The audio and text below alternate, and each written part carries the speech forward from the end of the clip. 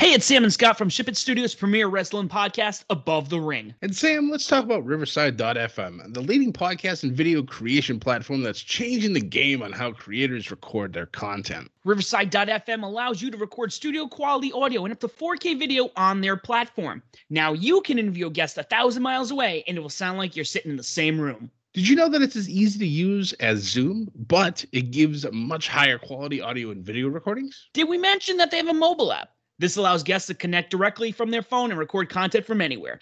After your content is finished, you can easily grab clips to share them across your social media channels. So if you're looking for a platform to put over for all your recording needs, from podcasts to webinars to other video content, you should be using Riverside.fm. Sign up today so you can focus on your content and leave the quality to Riverside.fm. Use promo code SHIPIT and receive 30% discount on the first 3 months of your subscription.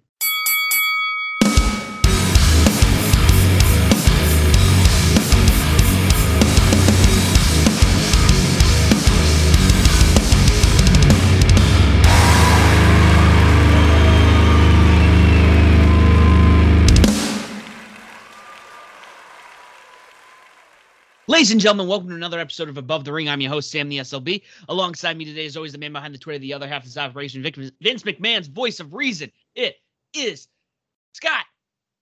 Good morning, buddy. How are we doing this week? Good morning, Sam. We are doing well. We had one hell of a final battle last night. We will talk about that later on, but my God, what a week too. Sam, let's dive right into that news, see what's going on.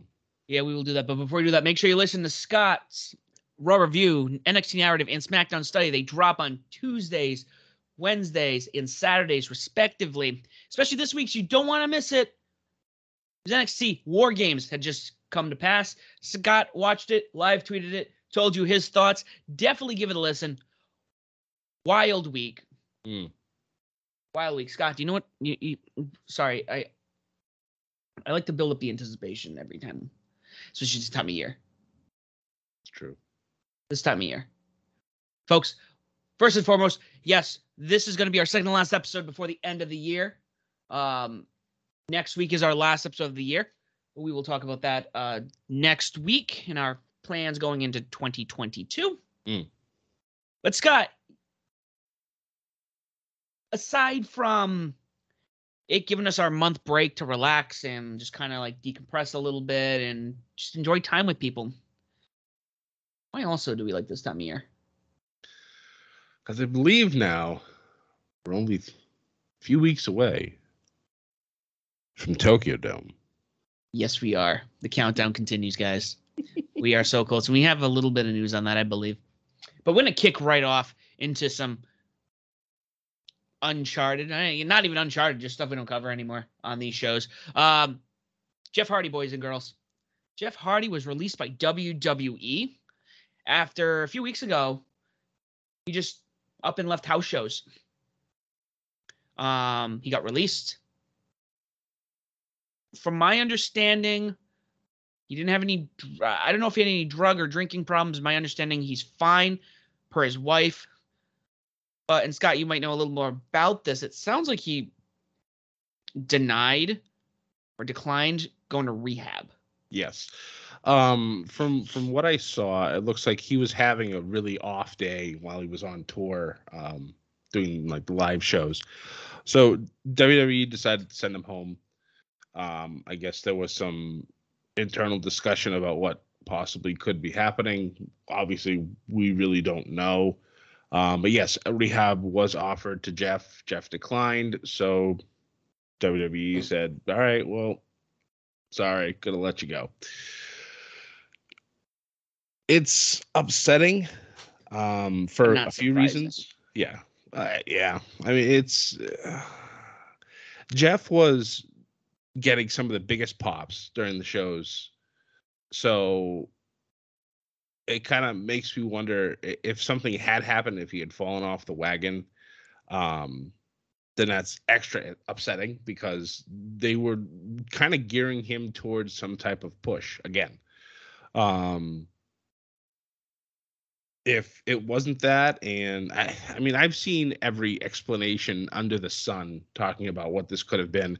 Some people even going out and saying that he did this on purpose so that he could get released, so that way he could sit at home for 90 days and then show up with his brother. I've seen that, he was, a mess during a show, and, he got fired afterwards, and it's, who knows? We really, unless we're Jeff, unless we're the higher ups of WWE, we don't know what happened. All I can do is hope for the best. If he needs help, I hope he's able to get it. There was such an outpouring of support from WWE and former WWE talent on Twitter the last couple of days. So I just hope the man's okay. If he decides to wrestle again, I'm sure it's going to be great. And it's going to be in AEW with his brother, because the Hardys have to have one more run, because that's just how it works. But I don't know. It's just a sad situation all around. It is. I mean, he was doing pretty good from what we've seen. Mm-hmm. After his last DUI or his last drinking excursion, he seemed to be doing pretty well. And I hope he does do what he needs to do so he can get back in the ring sooner rather than later. But maybe we'll see him waltz over there with a couple of other good friends of ours, Mr. Johnny Gargano and Kyle O'Reilly, who are also now no longer contracted. Yep. Official free agents as of this week. This past week's NXT was a little emotional. I didn't watch it, but I saw the photos. Yeah. Some good stuff. So I look forward to seeing what happens next. Unfortunately for both of them, they don't have the 90-day clause, so we don't know what's going to happen. I know Johnny's about to become a father for the first time in February, so who knows? He might be taking on some extended time. And if that's the case, God bless him. Let him have fun with his new family, and then who knows? Johnny Wrestling will show up somewhere, and wherever that happens, that place is instantly going to get one of the best performers in the world. Incredible.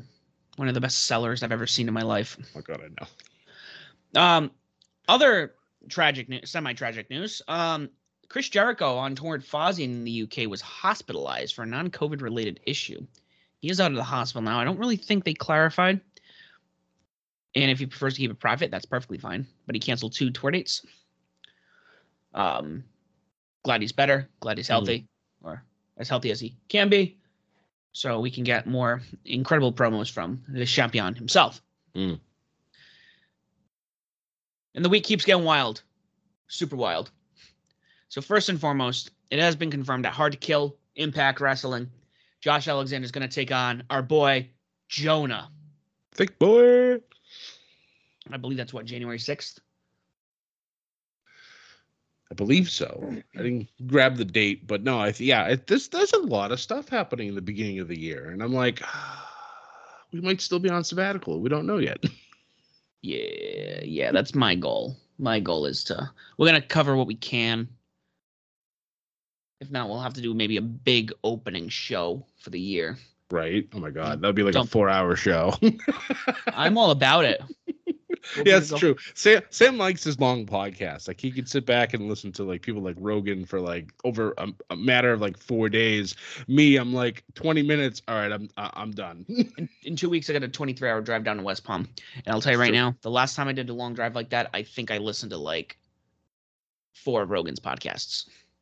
Right, that's the thing. It's just 4, and that covers 23 hours. Yeah, you should listen. The music I listen to helps as well, because that's also long. Well, that'll keep you awake too. Siri put on "Thick as a Brick" by Jethro Tull 23 times. So, bringing this up about Jonah, something was recently said. I don't know if this was in an interview, but it was an article I saw in What Culture, where he wants to be the modern day Vader in New Japan. I can see it. I can absolutely see it. He's a monster. Oh my God. Did you see, I think I might have sent this to you, that the latest splash that he did in Impact, and just the camera angles that they had from it made it look absolutely spectacular. It's amazing. I loved it so much. Yeah, for me, definitely one of the major surprise releases from NXT this past year, and he's already doing fantastic things. Like I can definitely see him being world champion much sooner rather than later. Yeah, he has a lot of potential, this man. He's incredible.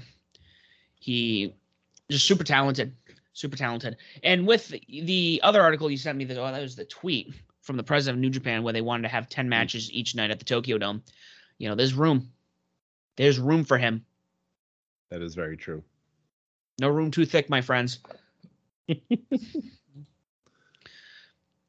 On top of that, while we're on the New Japan topic, we have and I believe this might have been, yeah. So on December 15th, we're going to have the finals of the Best of the Super Juniors.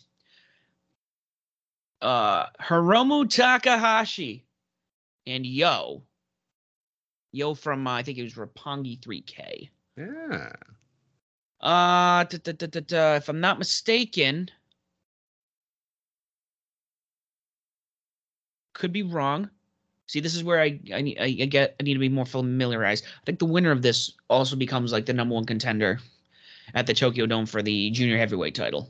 Ooh. I think that's how that works. Let's. It should. I like that actually. Yeah, it makes a lot of sense. Well, they have, how many tournaments a year do they have? I don't know. I need to watch more because Sam, you know how you know my love for tournaments. I really need to watch them more often. But hey, there's 1,000 things I need to watch more often. But you know, life. Oh, I understand. I'm looking for this while we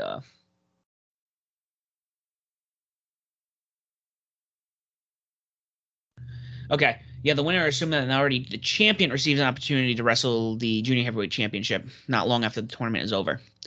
So, let's, for argument's sake, go to last year. The winner was Hiromu Takahashi.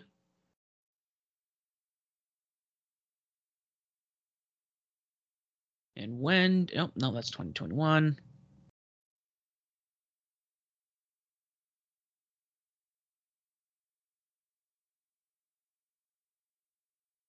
You don't have any...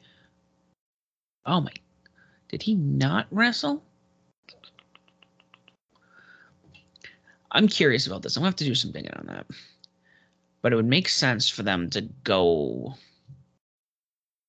to the Tokyo Dome. Yeah, so the Tokyo Dome is like the ender of all feuds, fresh slate for the next year. And it makes sense that, any tournament, stuff like that, the winner of that tournament should definitely get a shot at whatever title is deemed appropriate for that said tournament. Yeah, and I just saw something else that we need to talk about in 2 seconds. That's shocking. All the news. I love it. Yeah, they don't say it on here. But at Wrestle Kingdom 16, I think it's a night 2, there will be a Stardom match.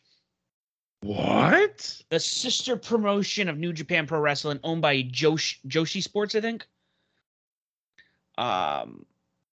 Yeah, this marks the 5th time Stardom has been a part of a New Japan event. All right. Well, I'm happy that it's the 5th time. I was thought under the impression it would be the 1st time. So no, this is good. This marks the 5th time. January 4th and January 5th, 2020 and 2021 saw Stardom showcase match for live crowds in the Tokyo Dome. But I don't think they were on the card. Maybe the pre-show, I'm dark thinking. Match or whatever. September 4th and 5th saw kickoff matches at Grand Slam. So this is all recent anyways. Nice. I like it.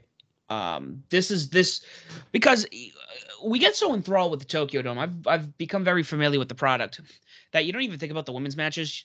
You don't even think about, oh yeah, there's no women in here, except for like the Tokyo Pimps, Yujiro Takahashi's valet, or Bea Priestley when she will come out with like the Empire.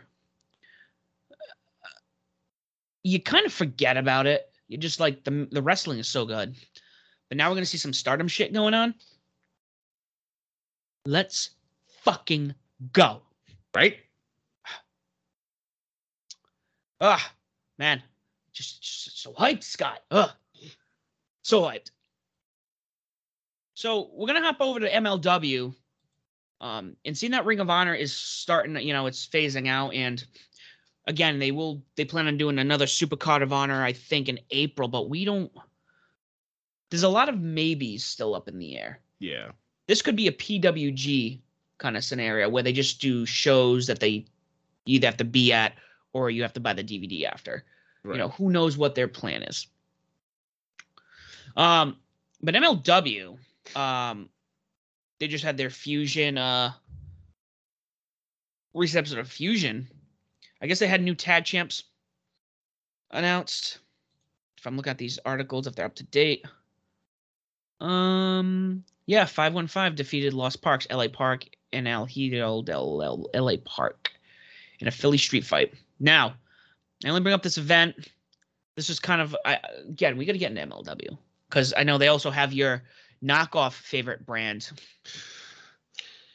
Azteca Underground. I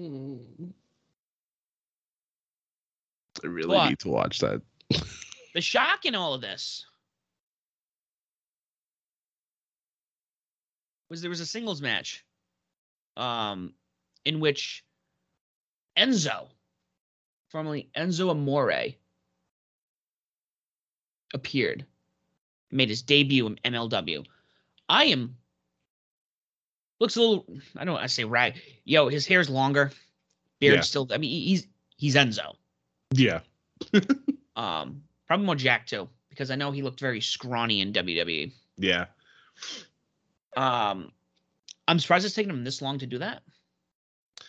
Well, I know he had some other projects, and then he was doing independent stuff for a little while, but yeah, I don't know if he's signed or if he just had, because I know that if I remember correctly, that MLW is doing like an open door policy. You don't have to have a contract, but you're able to go in and have a match or two. So if that's what this is, then that's still fine. I know Enzo in the past has had some issues with people. But if he's come to play and actually gonna wrestle, or even hell, if he's even just gonna talk on the mic, then I'm all for it. I was always a big fan of his, because I love people who can talk well on a mic.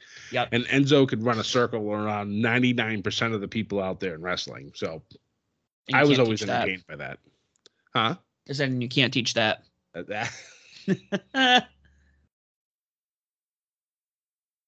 Yeah, no. I'm glad to see him back. Again, MLW got to get my hands in at some point. Oh, we could be going back and forth about that all over again. Another little piece of news. Brett Lauderdale, owner of GCW, there's an article out there you can find, said that he will not strip Jon Moxley of the GCW championship. Says he's going to be champion until somebody beats him. He explained he won the gold. Yeah. Oh, that's it. That's really it. Just a sentence. I thought it was gonna be a little more exciting. But he's, he made this comment. I think it's I can see where talent backstage might get a little frustrated, but also probably get a big pop when he shows back up.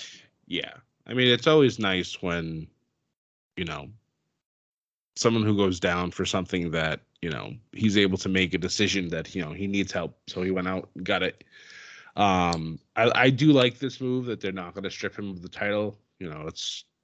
He's going out getting help. It's not like he's getting in trouble or anything. So I do applaud this move, and I'm sure that once he comes back, yeah, like you said, that first pop's going to be insane. Yeah. Him, Kenny, next year, let me tell you, the returns we'll have next year are going to be absolutely incredible. Yeah. So we're going to get right into this. We have some really cool, trying to cover as much as possible for you guys. We're going to start with NWA Power. This was on the 8th. I had a problem finding this. I'm going off of cagematch.net.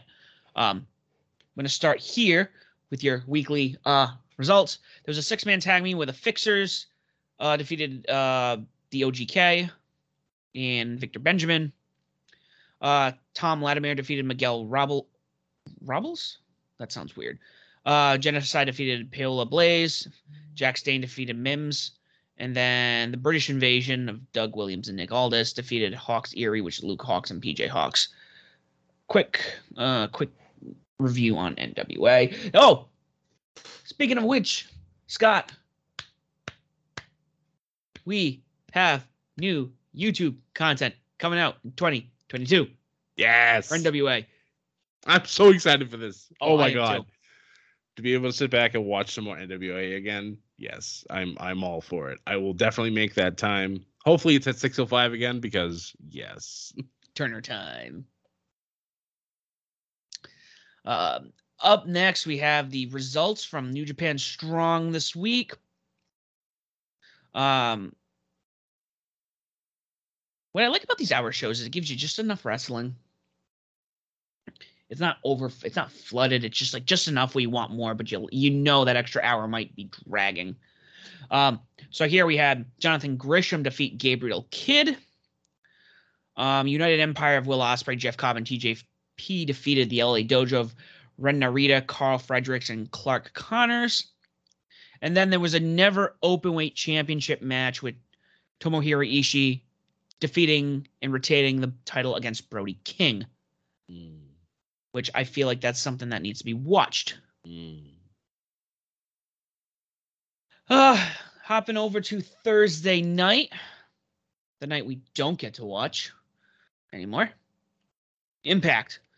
Opening bout, Chris Sabin and Mickey James took on Matthew Reinhold and Deonna Purrazzo, with Reinhold and Purrazzo getting the win, as expected. As they should. All hail. Okay. We are definitely out of the loop, Scott. There was a no contest in the next match where Rohit Raju took on not Larry D, but Lawrence D. Uh-oh. What have we missed now? We've missed a lot, Sam. I bet you that's a Wrestle House thing. Probably. Finn Juice took on and defeated the Learning Tree, VSK, and Ziggy Dice. There was a street fight between Rhino and Eric Young. Ooh, this looks like a fire episode of Impact. An 8-person tag match, Decay versus the Inspiration and the Influence, with Decay defeating both team. Wait a minute, am I looking at that right? Yeah, the Inspiration is the Iconics. Yeah, no, I'm just looking at the numbers here. Was it 2-on-4? No, it was an 8-person. Then who else has joined Decay that are female? Nobody. It was Decay. That's a weird. Oh, that's right. I keep forgetting Impact does intergender wrestling. Yeah, because I was looking. I'm like, am I looking at this picture correctly? Like the card here? I'm like, that's the Inspiration, and that's Madison Rayne, and Tennille Dashwood. Yep. I'm like, and that's Havoc, and that's Rosemary, and that's Black Taurus, and that's Crazy Steve. I'm like, am I missing something? And I'm like, no. This makes sense. This is Impact. And then they need to get a better television deal, Sam. They need it. They need to watch it again. Well, you'll be a little upset to know that this main event happened then. The main event was Matt Cardona taking on W. Morrissey. Ooh. With Matt Cardona winning via disqualification. Shocker. I was going to say, him beating Morrissey clean would have been one hell of a victory. Yeah. So, Hard to Kill is coming up. I don't know if we're going to be able to cover that this year because of how early in the year it is, and I will not be around. Yep. But Scott might treat you if, he decides, hey, I want to watch this. Maybe. We'll see. We can't make promises. But we can make you this promise Wednesday night. Great episode of Dynamite. Let's get right into this. The opening half hour of the show was incredible. Scott's words to me in the middle of this show, or in the middle of this bit, he goes, "This is the Attitude Era." Yep. Just the fan reaction was just, it brought me back to that time. And I'm just like, Man, this is such good shit. Especially, so the crazy thing here is like we have the story of somebody from their hometown wrestling, and the crowd's excited. But this person's a heel, so you're gonna expect them to cheer him on anyways.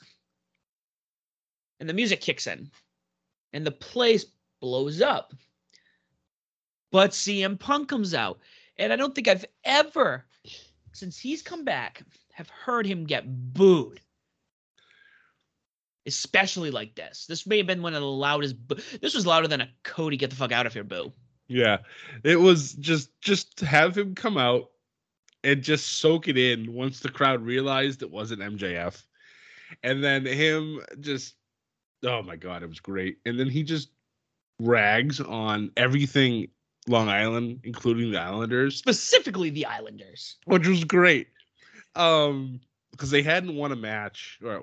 They hadn't won a game in their brand new arena since they started. They were 0-7. Funny thing enough, this morning I was actually on Twitter before we got on. The Islanders actually won their first game last night, and CM Punk tweets, "I'm a motivational speaker." the Chris Farley skit, where he's living in a van down by the river.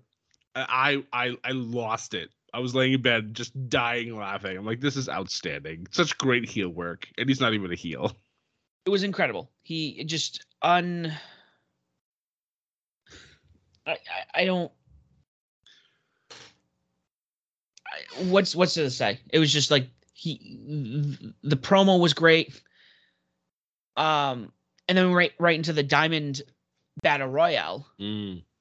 Which was pretty good. You and I think even before the match, I'm like, yo, it's got to be, I thought it was going to be Leo Rush or Dante Martin was going to be in the end of this. Actually, I thought at one point it'd be both of them because imagine how that feud would have gone. Yep. Off the bat. But we got a surprise here. Nice little swerve at the end. Where Dante Martin, ripped everything off and attacked, what do you throw at Ricky Starks? Yes, sir. He threw at Ricky Starks, and Taz bullshit the rest of the night. He was too. It was great. Also, never even realized Frankie Kazarian was in this match until he got eliminated. Yeah. I'm like, oh, Frankie. Wait a minute. Wait, he was in this? What? I'm totally missed something there. Yep. So now it's going to be Dante and MJF. MJF going for a 3-peat. Naturally, he was going to be one of the last two remaining because obviously. But next week, I think Dante wins. I think so. That's just my thought. Unless MJF gets dirty with Team Taz. I mean, that's also possible too. But yeah, I think again, long-term storytelling, I don't know. But for me, and I think you're on the same page as I, it makes sense for Dante to win this one. Yes. It's time to continue strapping that rocket to his back. And it was cruel. It was cool at the end where Ricky Starks is attacking him. And MJF's walking down and he almost has this like, at one moment you're like, is he gonna do this? Yeah. Really? Is this gonna happen? And you're sitting there, he's like, he's a fucking heel beyond belief against CM Punk right now. There's no way. Yep. Goes in the ring, looks at Ricky, and then they both attack him. And I'm like, Yeah, I love that so much. I love like how MJF's face was when he's walking up the ramp. He's like, should I go? Nah. He walks up to the top of the ramp. He's like, all right, let's go. And he runs down the crowd, explodes. Everything's all excited. He runs in the ring. I think he shoved Ricky Starks. And then he looks at Dante. And then immediately just pounds on him. Ricky starts kicking. The whole crowd goes crazy. And then Punk comes back out. Crowd immediately boos CM Punk. Like, I love this. Like, he's immediately like undesirable number one in Long Island. This is great. Yeah, no. Booing the shit out of him. And MJF runs away. But yeah, this match next week's going to be a lot of fun to watch. Yeah. And then next we had a pretty entertaining tag match. Jurassic Express and Varsity Blondes taking on the Acclaimed in 2.0. I want to point out before we talk about this match. Cool to see Varsity Blondes again. Yes. Always great. Both him and Griff, both Pillman and Griff, great in the ring, great in ring talent. Nothing to say about Jurassic Express that hasn't been said already. It's true. 2.0 we don't see enough of. Agreed. And that's a fact of life. There was something you tweeted a couple months ago, Scott. I don't think the Acclaims can make me like them anymore. And I hate to say that, or something of bits, because for a long time, we weren't really fond of the Acclaimed. We're just like, nope. But their in-ring ability has gotten really good. Yep. Also, if you're looking at his raps and going, oh, they're bad, he shouldn't be doing that, and not understanding that they're intentionally supposed to be bad, it's true. You're missing. I'm curious what the line that got me, and we don't have to get into it. The line that just got me. He made a comment about the Cuomos in his rap. And I rolled so hard. Oh, man. Yeah. Just. Yeah, for a while, like, you're right. For a while, a lot of his raps were just like, this is hot garbage. Like, not even trying to be bad hot garbage. It was just hot garbage. And then he said that one thing that he shouldn't have said. Then he went away for a while, came back, and now it's been pretty much fire. So every time I hear that music and the yo, I'm like, all right, here we go. This should be fun. Yeah, no, it was laughed my ass off. It was very top. That was the other thing too. He tries to be topical, very topical. But overall, this was a fun match to watch. You know, I love how I always get. I don't know why I get so excited when 2.0 comes out of nowhere, and it's like, oh yeah, 2.0 are going to be wrestling, or we got an interview with 2.0, and I'm like, yes, I need to hear both of them because they're great in the ring, but also again, those two are great on the mic. Yes. But Jurassic Express and Varsity Blondes obviously got the defeat over them. We up next had another tag match. The Young Bucks taking on Rocky Romero and Chuck Taylor, which was pretty exciting in itself. The Young Bucks defeated Taylor and Romero. But, you know, the Bucks weren't done doing what they were doing. But somebody's minivan drove up. As soon as I don't think I've been so excited to see a minivan show up at a television show in a very long time, maybe if ever. But by God, Sue and Trent are back. Brenda losing all his hair, shaved it all off. I'm like, okay, but you're back. Yes. Yes, really. It was exciting. A lot to do with Rocky Romero. You know, we've had Tomohiro Ishii. We're having Rocky. I'm just waiting, Scott. I got the thing of gasoline in my garage ready to go. Just waiting for that coin drop. Then up next we had Rio and Jamie Hayter taking on each other, with Rio defeating Hayter. This was great. This is another good match. I actually enjoyed this one. I like the build that they're doing for Rio with Britt, and Jamie Hayter is no slouch in the ring. No. Very entertaining, like you said. I thoroughly enjoyed this one as well. Yeah. It was good. I'm looking forward to what's going to happen in the coming, weeks when this tournament comes to an end, as well as, this title match. It's crazy. At Winter is Coming, we still have Serena Deeb taking on Hikaru Shida. Yep. That's been a great feud. Great matches. It comes out of nowhere, and maybe they're doing stuff on Dark and Elevation, but all of a sudden it's like, oh yeah, they're taking on each other again, and I'm like, What? Did I miss something? But also the spacing them out really well. It's not like, oh, you're getting them again The next next week. week. And then the And week then the after. next week. And then the week after. But this time in a 6-man tag. Oh, okay. And then the solo again the following week. Right. No. I'm like, what is this? WWE Universe mode? What the fuck's going on? Yeah. So it was good. I'm trying to think if there was any other promos that we missed that I thought was really good. Yes. Coming out on Rampage, Taz had himself a lovely little announcement. It's time to send Hook. Yes, we had Hook's debut, which we will talk about. Yes. We will talk about that shortly. We also had the announcement in February. Was it March? I don't know anymore. I think it's March 6th in Orlando. Revolution. Yes. Scott, I can't believe we're talking about Revolution 3 right now. I know.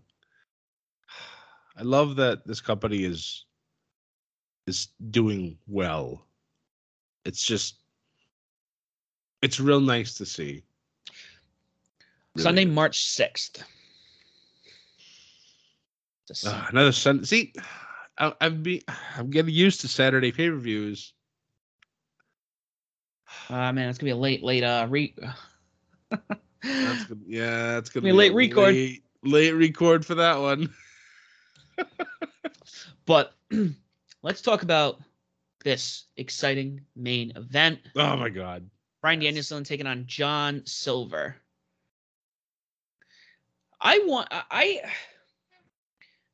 There's always a method to the madness here. Mm-hmm.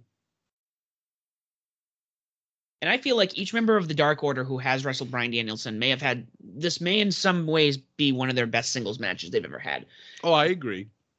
I think this was also a good way to showcase that team single-handedly. Yep. And they look great. Let me tell you, John Silver, probably one of my favorite members of the Dark Order. This was a fun match to watch. It was. I love, first of all, seeing John Silver in the main event. Mm-hmm. I mean, obviously, Danielson deserves to be there always, but, like you said, a good way to showcase the majority of the Dark Order. I think the only person he didn't wrestle was 10. He didn't wrestle 10? I don't think he wrestled Alex Reynolds. Yeah, you're right. Yeah. But I'd love to see that too. Those two matches as well at some point. Obviously, probably not with this storyline because next week is the championship match. And I expect this one to burn the house down. I don't care if winter's coming or not. There's going to be an inferno going on during this match. I am upset that they changed the poster on this one. I was looking forward to Wangman. No, yeah, no more Wangman. Danielson. But this was good. John Silver obviously got the W. Got the L. I was going to say, wait, what? W. Yeah.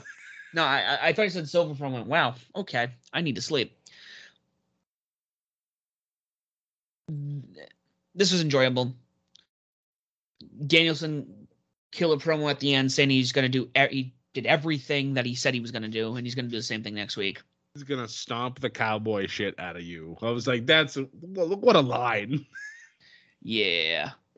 Danielson, and I know we say it every week. Danielson, this may be one of the best, if not the best run he's ever had in his career. This is peak Bryan Danielson. Yeah, that's no joke. And I know there's a lot of people out there listening like, well, I guess you didn't watch him when he wrestled the first time in WWE. Sure, I wasn't watching wrestling at the time. I'm very familiar with that time, and I've watched a lot of it. But notice how I said this is peak Bryan Danielson. Uh-huh. Not Daniel Bryan. Yes. Yeah. Separate those two. Gotta remember, Bryan Danielson's been wrestling for years. It's true. He's not a WWE guy as much as people want to say. I think people forget that. Oh. I hate that moniker. You're a WWE guy. It's like, well, there's only been one company pretty much for 20 years. Yep. So, yeah, no, go fuck yourself. Yeah. You want to talk about WWE guys, you look at John Cena. You look at Randy Orton. You can look at Batista. Triple H, The Rock. Yes, there are WWE guys. Bryan Danielson is not one of them. If anything, he's an ROH guy, and we'll talk about that after Rampage. Mm-hmm. And I think that needs to be pointed out here while we're on the discussion. I can make the argument the only reason that WWE was really good like 2008 to like even now, most of their best talent is from Ring of Honor. Yep. They're not WWE guys. Right. Bryan Danielson, CM Punk. You have Seth Rollins. I almost said Tyler Black for some reason. Well, I mean, that's what he was then. Dean Ambrose, Jon Moxley. Right now, Kevin Owens, Sami Zayn, Ring of Honor guys. Even most of NXT was Ring of Honor. Yep. I think the only top star that really wasn't was maybe AJ, because AJ was, he was Impact. Samoa Joe would be another one. But he did wrestle a lot in Ring of Honor as well. He did, yes. Yes, Samoa Joe, Christopher Daniels. Yep. Oh yeah, he's never wrestled in WWE. Oh, like a dark match on Heat once. Yeah. But so a lot to say about we've dedicated time today to talk about Final Battle, guys. So yep, just a couple more moments with us, and we will get right into it. So yeah, we had AEW Rampage, which I watched just before we recorded this, Scott. So I made sure I was up to date. Beautiful. Good episode. It was. Opening match: Lucha Brothers defending the AEW tag titles against FTR. And obviously, our boys retained. What's cool about this? There was a good mix here. A really good mix. Obviously FTR was doing their thing, but early on in the match, you saw the Lucha Brothers stoop down to the FTR level where they were grappling a lot. Yeah. Good mat wrestling from a luchador talent, which makes them that much better. Yep. There was a whole bit with the belt in the middle, which was kind of cool. I was like, oh yeah, they're gonna win, and then they hit the lucha. I'm like, this is not happening. Yep. Yeah, they did a really good job to get the crowd back into this, because this was taped after Dynamite. So the crowd obviously tired after a really good episode of Dynamite. These guys brought them right back. It was great. Yeah. So great. The tag team wrestling is back with this company. That's like one of my favorite things, which is funny because back, when I did get back into wrestling, for some reason, the tag matches in WWE were the ones that were like, it depended on the tag team. It was like Usos, New Day, awesome. Yep. The Bar, surprisingly awesome. Then you're like, oh, we got the Singh brothers. Or the Clones. And you're like, I didn't even realize the Clones were still signed with this company. Whoever did. The funny part of it is, their theme song at the end, when they went heel outside of that stupid gimmick they had where they were trying to sell timeshares, was really awesome. And I never got to hear it. And it made me very sad. It's another reason why I'm glad I kept WWE 2K19, because they're still in the game, and I get to listen to that theme when I want to play it. But yeah, this was an awesome match. We also had another really good match. Ruby Soho and Ty J taking on Penelope Ford, the Bunny, and Nyla Rose. Yeah,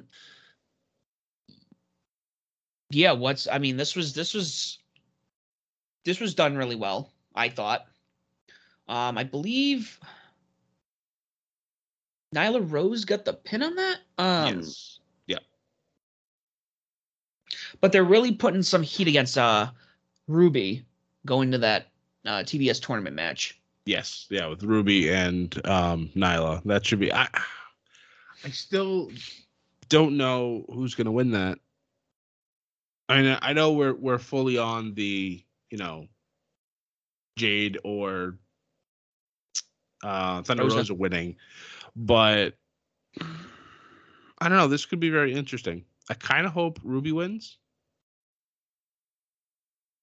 finds a way to get a sneaky pin on Nyla, because Nyla's been in the title picture and the crowd is not a really big fan of her. So I don't know.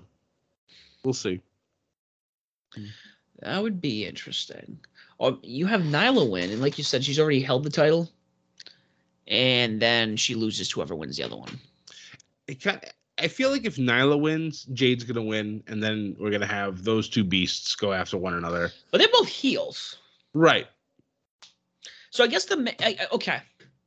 But they've had issues with one another, so it would make sense for them to fight each other for a title. Okay. But then, of course, how you go with the heel face thing, which is AEW's done a really good job at that, keeping it pretty separated between who's a heel, who's a face. So, yeah, like I said, it's kind of like up in the air. I don't know who's going to win either one of these matches, and I actually like that a lot. Yeah. I mean, logically speaking, if you looked at it from like a black and white perspective, it would either be, the final would be Ruby Soho taking on Jade Cargill or Nyla Rose taking on Thunder Rosa. Right. And it might not be that. It might be Ruby Soho and Thunder Rosa. Yeah, two faces, and they have history too. So it's like, but they've gone like the Ring of Honor route, where it's like, yeah, we can do two faces wrestling each other. They do the the code of honor. They shake hands, they go at it, and then they hug it out at the end. Very perfect. I love that. It's always difficult with heel versus heel some days. It's true. The only feud I can really think, not that it was like anti-hero versus anti-hero, The Rock and Stone Cold. Yeah. Were either of them really ever faces during that time period? Anti-heroes. Yeah. That's what the people wanted then. Yeah. Yeah. So yeah, then we had the debut match of Hook taking on Fuego del Sol. My first thought, I was a little concerned about this.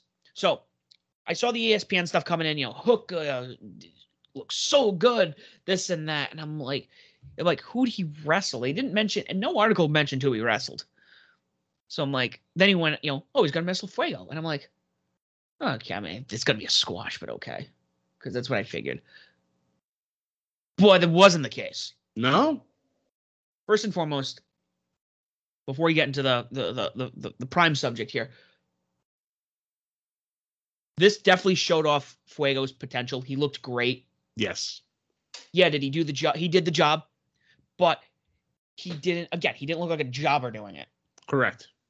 He looked very professional, he's very talented, very talented. I'm very happy he's there. And Hook, first match. I don't think he's wrestled ever. No, I believe you are correct. Judo and whatnot. How old is he? He's not even that old. He's 22. Yeah, so he's 22. This is his first match. He looked like a pro. He looked real good. I'm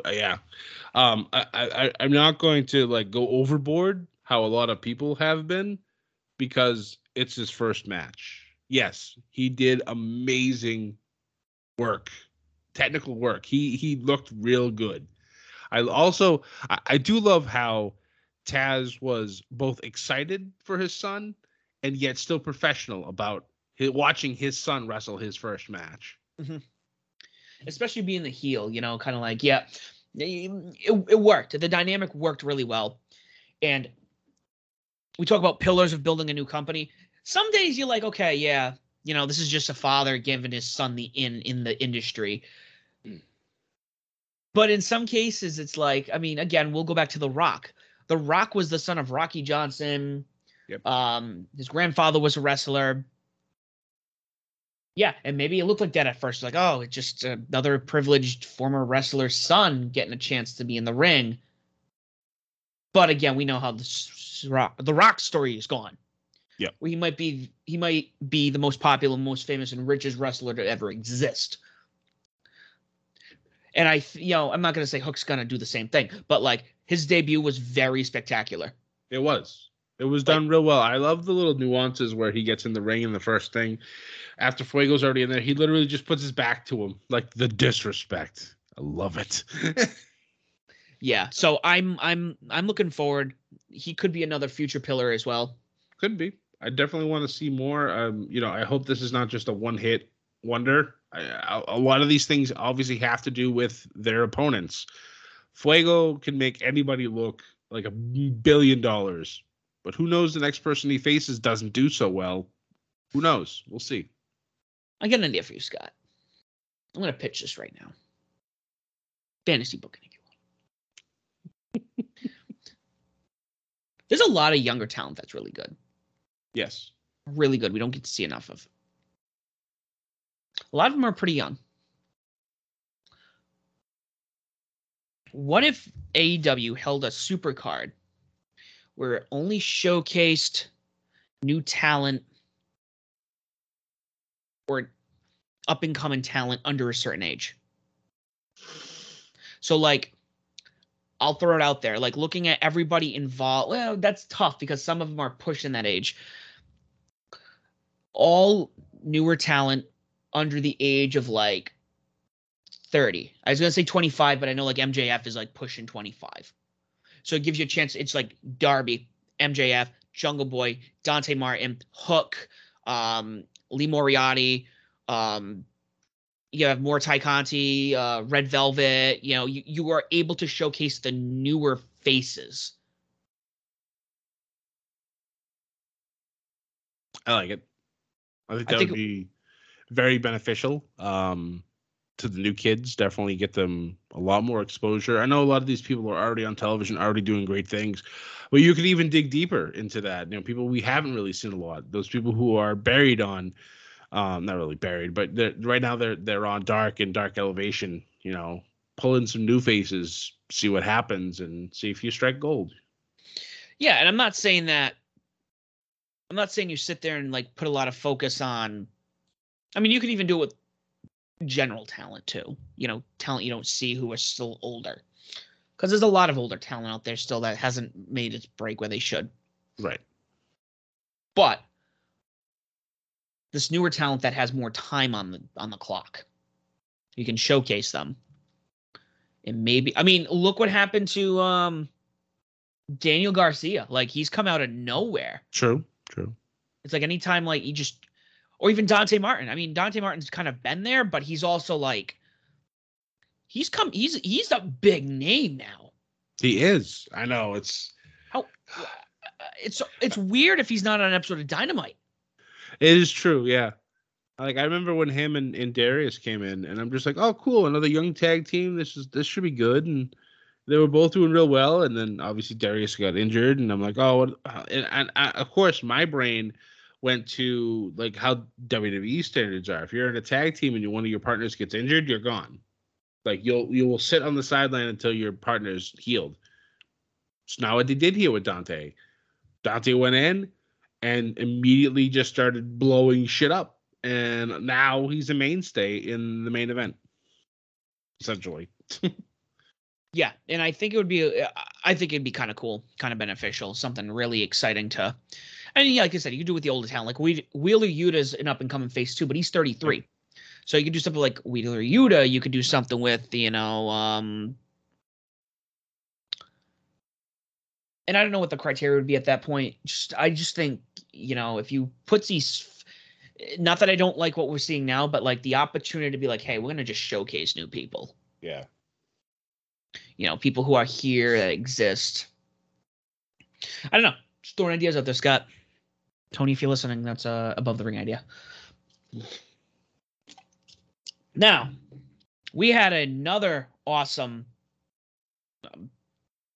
main event. I can't even call them main events because I think we figured out at this point that the main event on every one of these shows is the opener. It's true. So, Adam Cole taking on Wheeler Yuta. I want to point something out here. Really want to point something out here. So when they're on the screen,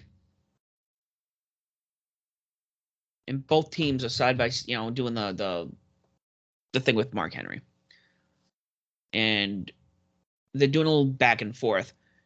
Trent says, "Hey, shouldn't this promo be about me because I came back?" And then they start kind of like bickering, and then Wheeler Yuta steps in and what that, and he calls Adam Cole baby, and Adam Cole loses his shit. want to point out the Trent thing because also when they come out, Trent looked a little awkward when Wheeler Yuta went to go like fist bump at me. Just looked a little odd. He was just like,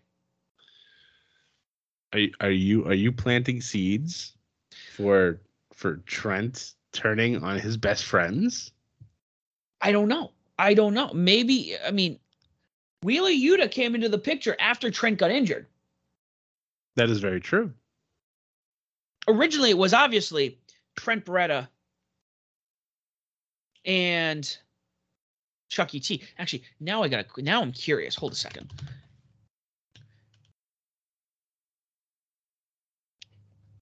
Folks, bear with me because I need to make sure I'm confirming what I'm.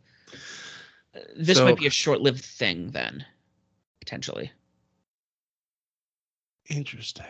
Because now you're talking about potential chaos within the best friends. Mm-hmm. Nope. Trent is also a member of Chaos. Trent was the first member of Chaos from this group, and then everybody else was brought in. He's been in there a long time. Been a while, yeah. 2013. Toriano and Tomohiro Ishii are the longest members, going to April 23rd, 2009. Wow. Okada has only been in there since 2012, but Trent was in there in 2013. So it's so a much, 20. So much chaos. So much chaos. But no, that's interesting. I heard him when he said that, but I didn't see the entrance part. I might have been tweeting something, but that's interesting. Yeah, if you go back and watch, he looked a little awkward when he went to go do the fist bump. So there could be some chaos within chaos. I mean, that would make sense since the group's name is Chaos. Yeah. But maybe there's only one person who can keep that chaos united. It's true. But before I could ramble about that all day. So Adam Cole took on Wheeler Yuta. Yuta always looked incredible. Cole looks incredible. Great match. Cole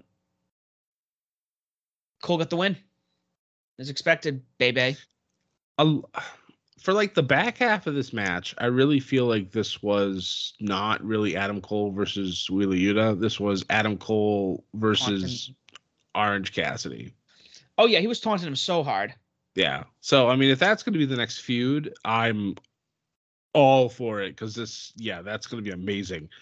But I felt like there was a lot of disrespect towards Wheeler Yuta here because Adam Cole just kept doing things and then turning towards Orange Cassidy. It's like, son of a bitch.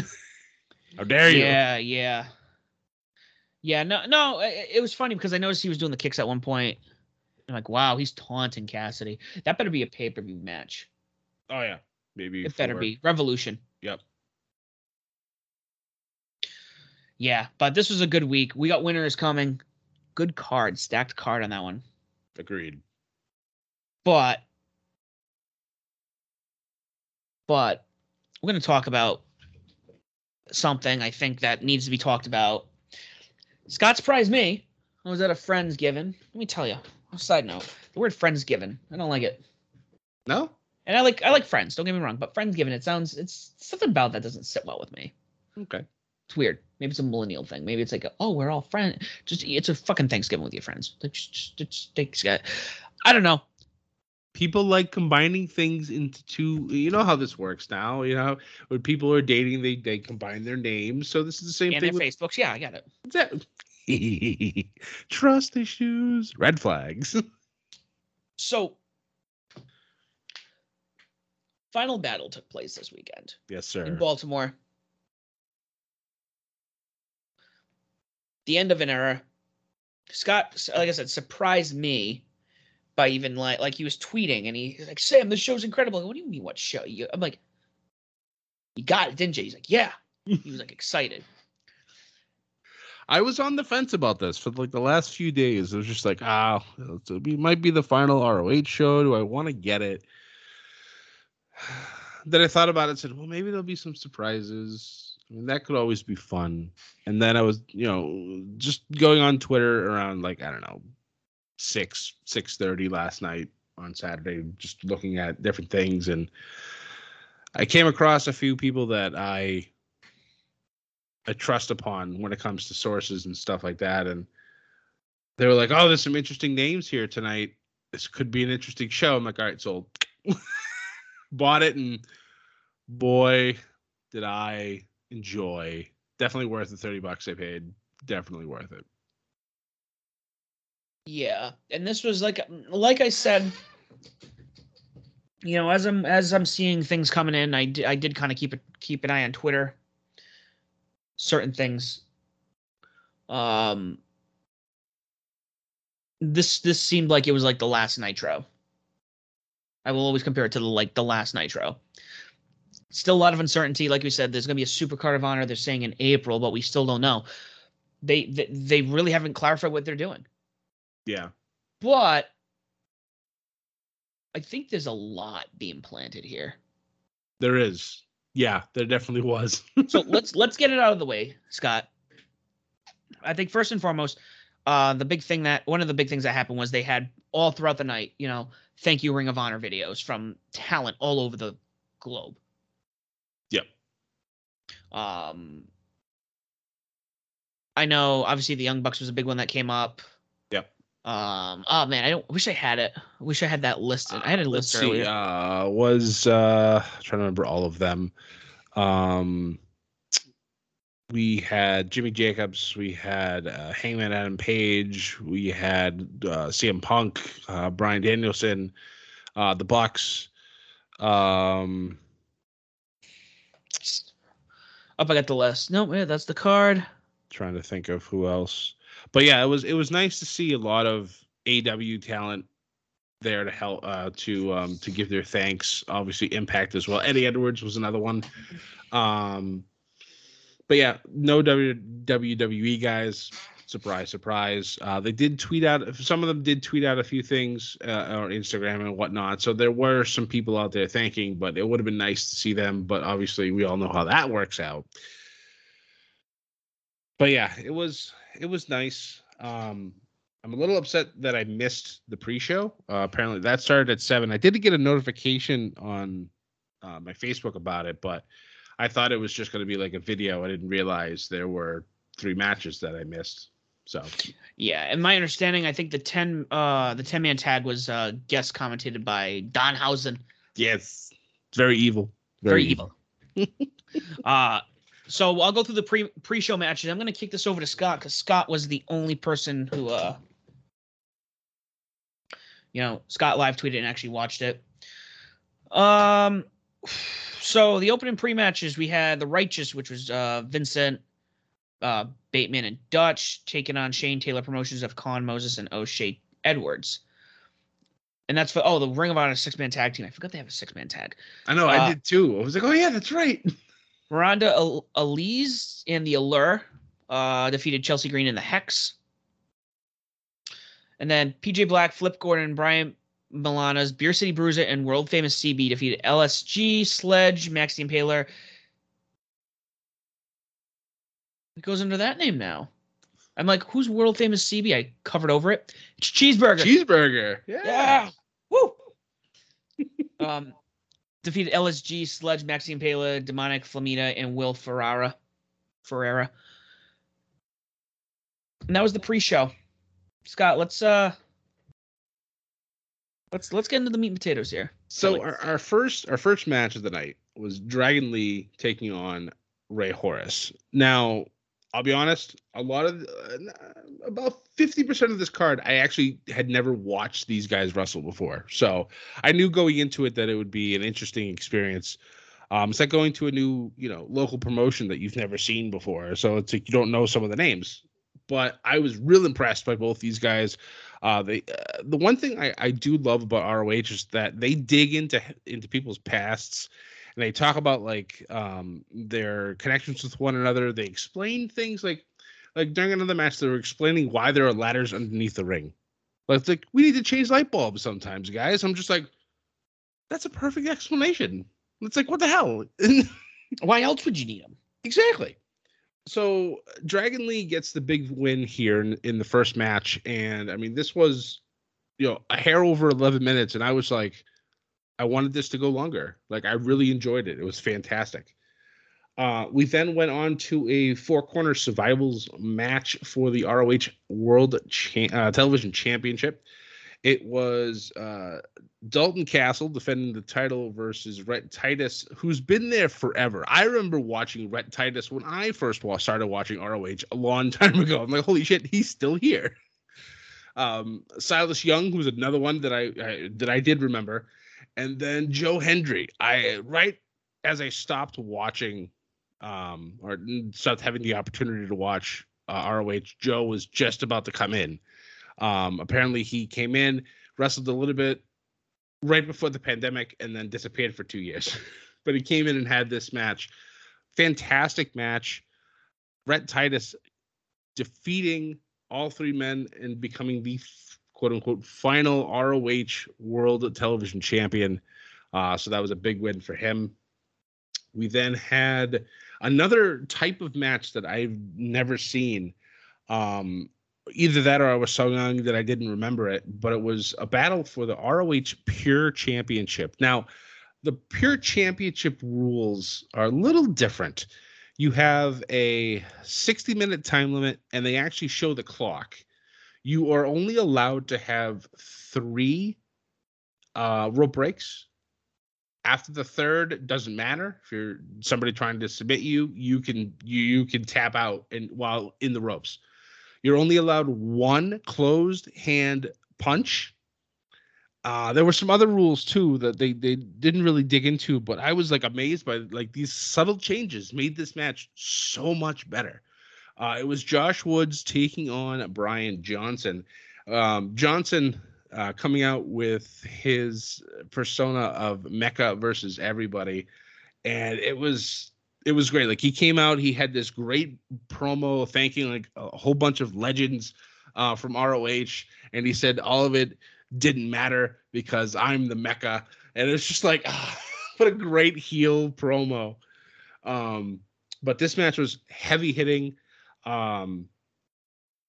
Brian Johnson using 2 of his rope breaks within the first minute and a half of this match. And I'm just like, ooh, intriguing. I like this. He ends up using his third one later on, but Josh Woods able to grab him in, I believe, was a front-facing chokehold while in the ropes. Brian Johnson couldn't do a damn thing about it, and he ends up passing out. Match ends. Josh Woods retains his title. I was like, I'm angry because I want to see more of these matches. Apparently, John Grisham was the one who brought this title back. And so now I'm just like, well, now I need to go back and watch like the last, 3 years of ROH to see what's happening here. Which, to my understanding,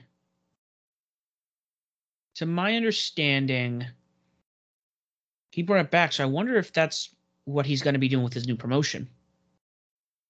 Maybe. I mean, he's not the champion now, but when he was, I think he held it for over a year, I believe they said. I would like to see these types of matches more often. Yeah.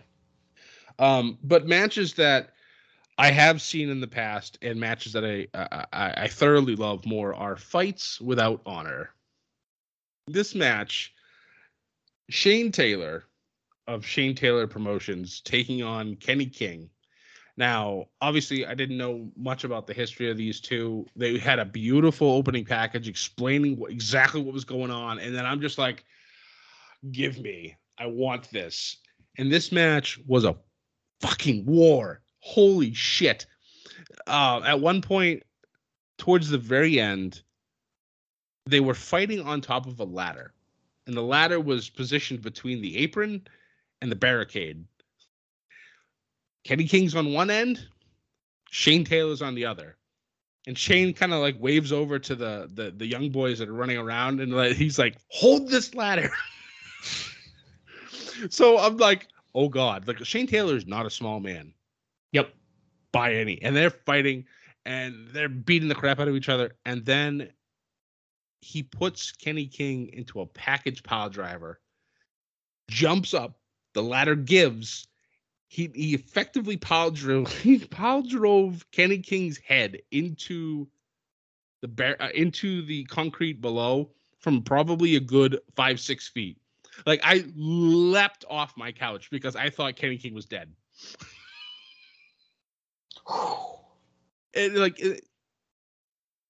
This match was ridiculous. I know, like Sam, you said you didn't see this, but when you have the opportunity, if you want to buy it, I believe it's probably still available, or if they have the DVD, this match, for me, best fight of the night. Best wrestling match of the night comes a little later, but this was the best fight of the night, and I loved it so much. Shane Taylor does end up getting the victory.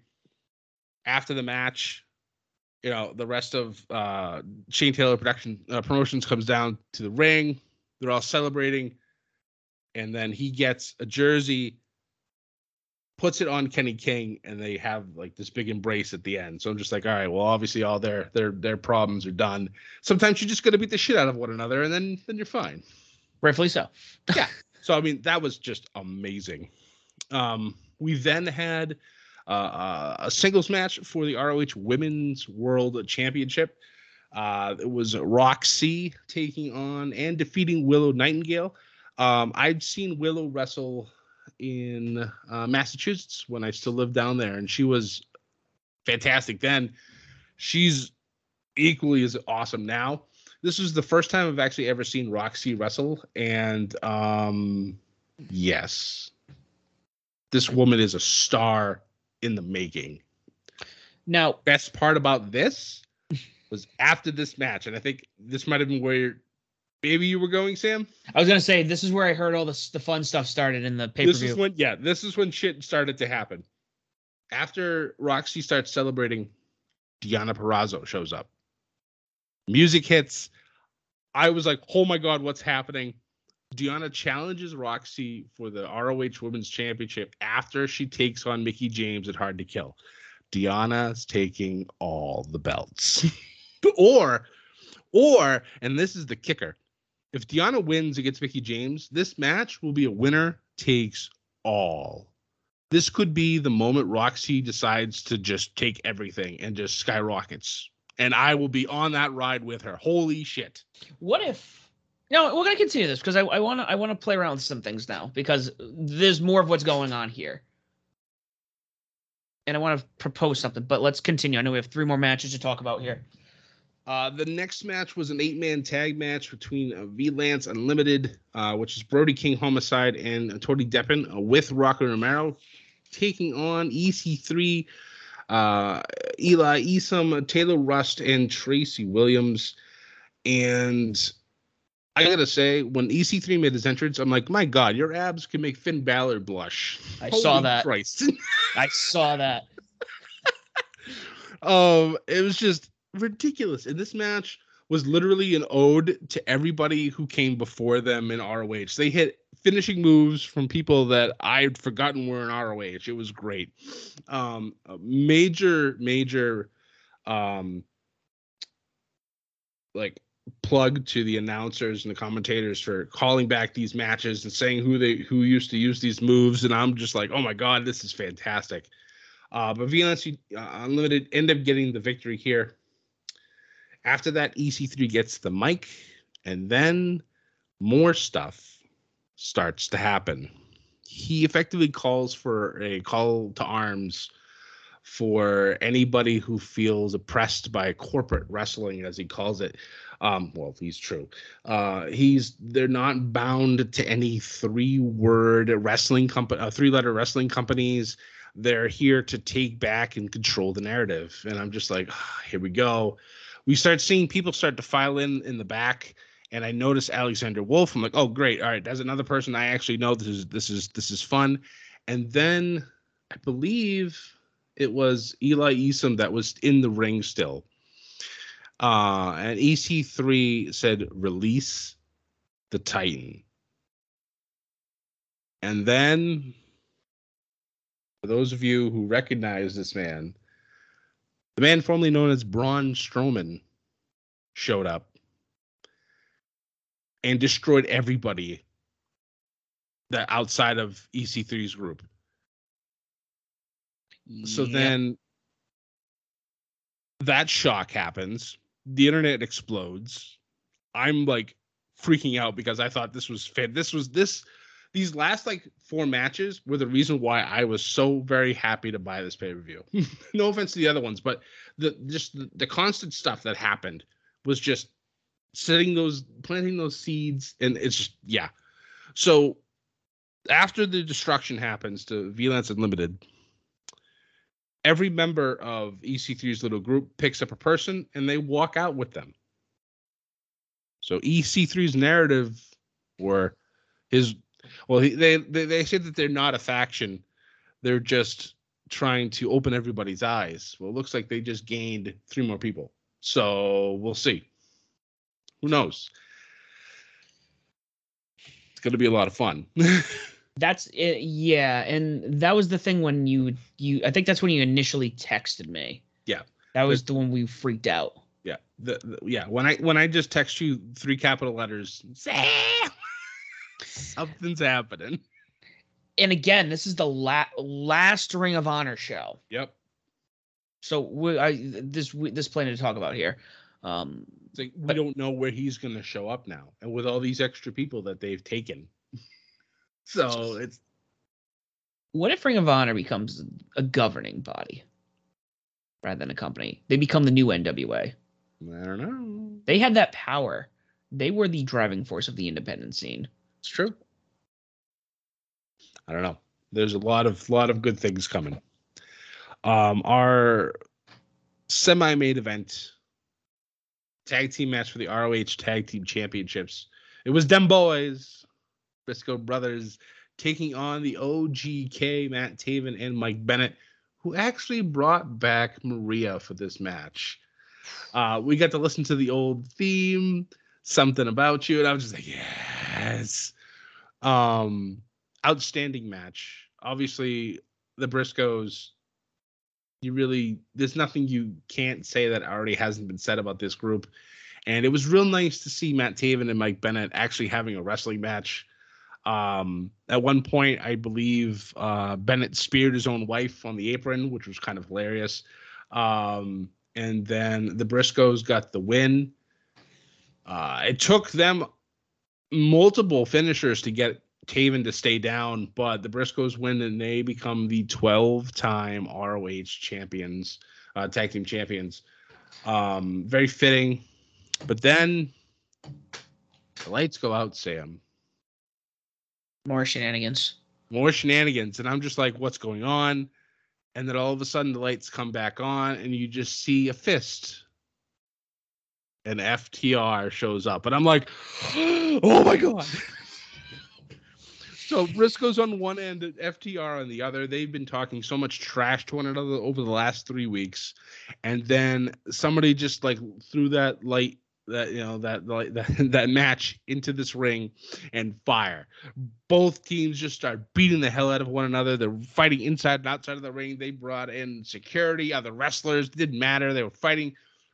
FTR gets in the ring, grabs the belts. And of course, at that point, I'm like, no! They put the belts down at the end, and the Briscoes are trying to get their belts back, and FTR then dives, goes out the sides, comes out, brawls some more, and I'm freaking out even more. This for me was a highlight of the night for a surprise debut, I guess. Because you and I had been talking about this, how we need to see the Briscoes and FTR fight. It looks like, obviously, now this is going to happen. Where? Probably AEW, I would assume. Will the ROH Tag Team Championships be on the line? I hope these titles are still defended, even though the company's on quote-unquote hiatus. I don't know. But, yeah. So then we had our main event. Obviously, Bandito, who is the current ROH champion, had tested positive for COVID-19, so he was not able to appear. So at the last minute, Tony Khan graciously allowed Jay Lethal to go back to Ring of Honor, because at first, Jay Lethal was not supposed to be part of this show. He had said openly since he signed that he would not come back. But for this match, it was Jay Lethal versus John Gresham for the original Ring of Honor World Championship. The big old ROH red letters, the title belt that I remember. This was also the first time I've ever seen Jonathan Gresham wrestle. And I understand now. I understand now why people are so in love with this man. And these two put on the wrestling match of the night. Just, they worked body parts. They both were technical, submission stuff. You could see like the work that Jonathan Gresham was doing on Jay Lethal's arm. He couldn't do the lethal injection halfway through the match. It was flawless. This was a flawless match. Within like the last minute, the entire ROH locker room emptied out. And they're all smashing the apron, just rooting these two men on. And Gresham able to get Jay Lethal to submit to the octopus stretch. And I was just like, what a fitting end. Gresham pops up after the submission, all obviously super excited. They give him the belt. Jordynne Grace was there. She was in the ring with him. So was Baron Black, I guess, was another close friend of his. And it was just a beautiful way to end this show and to end the era for ROH. What happens now come April, I don't know. I'm hoping for the best. But if this is the end, this was a fantastic way to send them off. Now, I know that they still have their Christmas special that they have that's already been taped and that will be coming out as well. But this was I believe, the end of their live wrestling and a very fitting way for this to go out. Yeah, it's weird too. This is where there are questions that are going to be had, especially with Deonna Purrazzo and FTR. Well, FTR kind of makes sense because they've been teasing it. So they already can have a feud elsewhere. Yep. We already know where it's actually, they could have feud in two different places, technically. Yep. They could wrestle in AEW. They can go to AAA. They can also go to GCW because the Briscoes are also the tag team champions over there as well. So they have options. So this one kind of makes sense. This is a storyline that's starting that's can't continue. It's been going for almost a month now, which is wonderful in its own right. The Titan Adam Shear showing up. Yep. Which probably was the least expected. Yeah, definitely did not expect that whatsoever. And now you're with EC3, who's formed what looks like this faction. The massive group now. They don't want to call themselves a faction. There was a video that came out this morning. I should have sent it to you, but it was just EC3 explaining basically what they are and how they're not here to be, invaders. They're here to set people free. It's just, yeah. If I can find it, I'll send it to you so you can see it. But there's it almost sounds like Violent by Design in a little bit. Almost. Just just a little sprinkling of ideas there. But yeah, this, even with the show that they have scheduled in April, there's still a lot of, and as you can see, my glasses have come off since we've talked about this. I thought this was a very intimate moment we need to discuss about.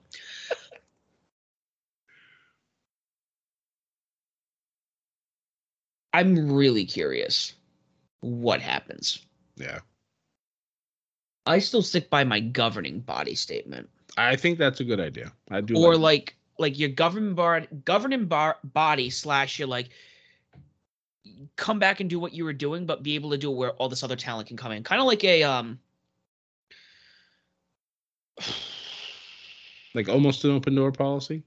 A heavy open door policy where it's an independent promotion still, but it's okay. So AEW does technically 2 shows a week, not including the tape stuff. You're able to go to Ring of Honor. You're able to do these tours like War of the Worlds, Global Wars. You go to Final Battle. You're able to do these events. But it's almost like it's one of those opportunities where, yeah, you're signed to AEW. You can do whatever you want. But if nothing sticks out for you, hey, here's another promotion that we run. Right. That you have a chance to like hone in your skills and, be part of something if you don't feel like you're getting enough TV time on like Dynamite. Right. And then you could do like co-promoted shows. I don't know. It's really like the fact that we're now talking about what is potentially the last Ring of Honor event. Yeah. And that we finished talking about it. Yep. Now it's setting in. Yeah. Like I remember after the show ended last night, I just sat on my couch and just kind of stared at the television, you know, and I'm just like, that could be it. That could be the end of it. Like I remember going back when I was younger, just randomly putting on television, like changing channels at like 2-3 o'clock in the morning. God knows why I'm up, but I'm up. And I remember seeing ROH. And I'm just like, oh, another wrestling promotion. This is interesting. Why is it on so late? But whatever. I'm still going to watch it. And who's sitting in the ring? Kevin Steen. This was the goodbye to Kevin Steen episode. And I'm just like, oh my God. Like, because the moment he started talking, I'm like, where's he going? I immediately was like, I need to know where this man is going.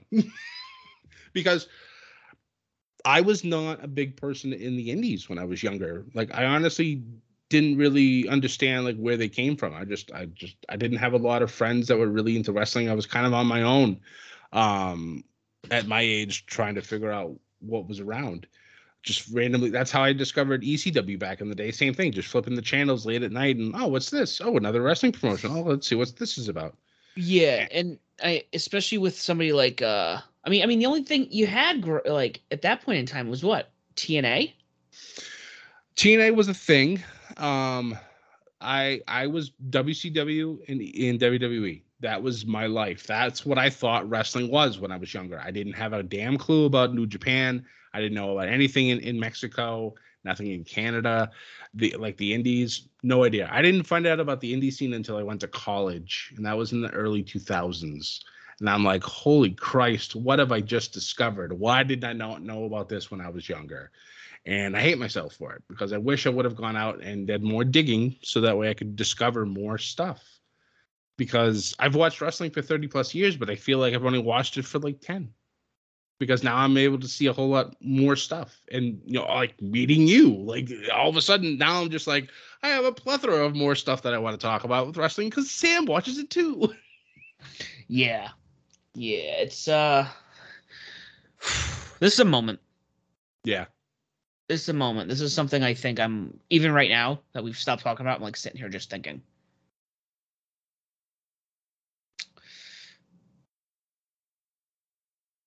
Well, what I will say is if anyone from that company is listening to this podcast, we definitely want to thank you for your incredible contribution for the past almost 20 years. Yep, absolutely. You know, Ring of Honor was definitely something that helped me change my perspective on wrestling isn't just sports entertainment. Right. You know, I've been to 3 Ring of Honor shows. I enjoyed every single one of them. Mm-hmm. It helped me introduce me to New Japan, the Bullet Club, pretty much all AEW. Without Ring of Honor, we wouldn't have AEW. That's right. So we're hoping everyone hope for the best, and we know things are going to get better. Whether Ring of Honor is there or not, the industry's growing. The industry is stupid right now. Yep. I think CM Punk said it best during his video thing. He's like, don't be mad that it's gone. Be happy that it happened. And I'm just like, that makes so much sense. You know, we could all be upset because that's really how the internet wrestling community has been lately. They're just mad at everything. Be happy that we were able to watch this, whether you've watched it for 20 years or last night was the first time you were able to watch ROH. Be happy. You got to see some great people. I got to be introduced myself watching wrestling for 30 plus years. I was able to be introduced to people last night that I'm like, I need to know where these people go now because I will follow them. I will watch them. I will see what happens. Yes. And that for me, watching wrestling for so long and being so enthralled in a show of people, a lot of people that I did not know, that makes me very happy. And it gives me new life to enjoy wrestling even more. It's an art. It is. It truly is. When your favorite band breaks up, you don't ever sit there and be like, well, that's it for music. Right. You know, you see look for other bands, you look for other albums, you generally see what these other artists go out and create. I will use probably a very famous suggestion. Nirvana. Let's look at Nirvana. Kurt Cobain did what he did back in '94. And, Nirvana fans, and they said that was the death of rock and roll, which I guess in sense, I mean, you can make that argument. But here comes the drummer of Nirvana, Dave Grohl. He wants to write an album with a new band. And 25 years later, let me tell you, the Foo Fighters are still one of the best bands out in the world. And there's other people he's worked with who's introduced. And, he's worked with the younger people. And he's influenced younger people who've made other music. Just one example I like to share, because it's art. It's art. We appreciate this as an art. We love this. And Ring of Honor has shown how impactful and how amazing art can be when it's done correctly. Yep. That being said, guys, thank you so much for listening. As we said, next week is going to be our last episode before Christmas, Hanukkah, Kwanzaa, whatever you celebrate. The last ATR show of 2021. Scott and I will have a little lowdown of our plans going into 2022. We'll talk about Winter is Coming. And guys, as always, don't forget, if you don't already do so, please follow us on Twitter at Above the Ring. You can find us on Instagram, YouTube, and Facebook as Above the Ring. You can find myself as the SOB Official and Scotty J Stream on Twitter as well. We are on all streaming platforms. If there's something that you cannot find us on, like Discord, cough, cough, please let us know when we can throw ourselves on there. If you don't already do so, when you decide to do so, please make sure you like, share, subscribe, leave a comment, leave a review, tell people why us, Ship It Studios, our partnership, Back to the Ring, wrestling podcast you guys need to check out is the podcast and network of your choosing and why they should listen to us as well. Thank you so much for listening. Don't forget to ship it. And as always, do not forget to join the Bedlam. Welcome to the All 80s Movies Podcast. I'm Bill. And I'm Jason. And this is the podcast where we talk about the blockbusters, the flops, and everything in between from one of the freshest decades for movies, the 1980s. So whether you're a brain, a jock, a valley girl, or a Jedi, we've got some 80s classics for you. Do these movies stand the test of time? Are we discovering something new? Is there an 80s movie we're finally watching for the first time? Join us each week as we dive into the cinematic nostalgia that inspired and influenced a generation. From the hits to the cult classics, we'll discuss our earliest memories, favorite scenes, fun facts, and our not-so-favorite movie moments, too.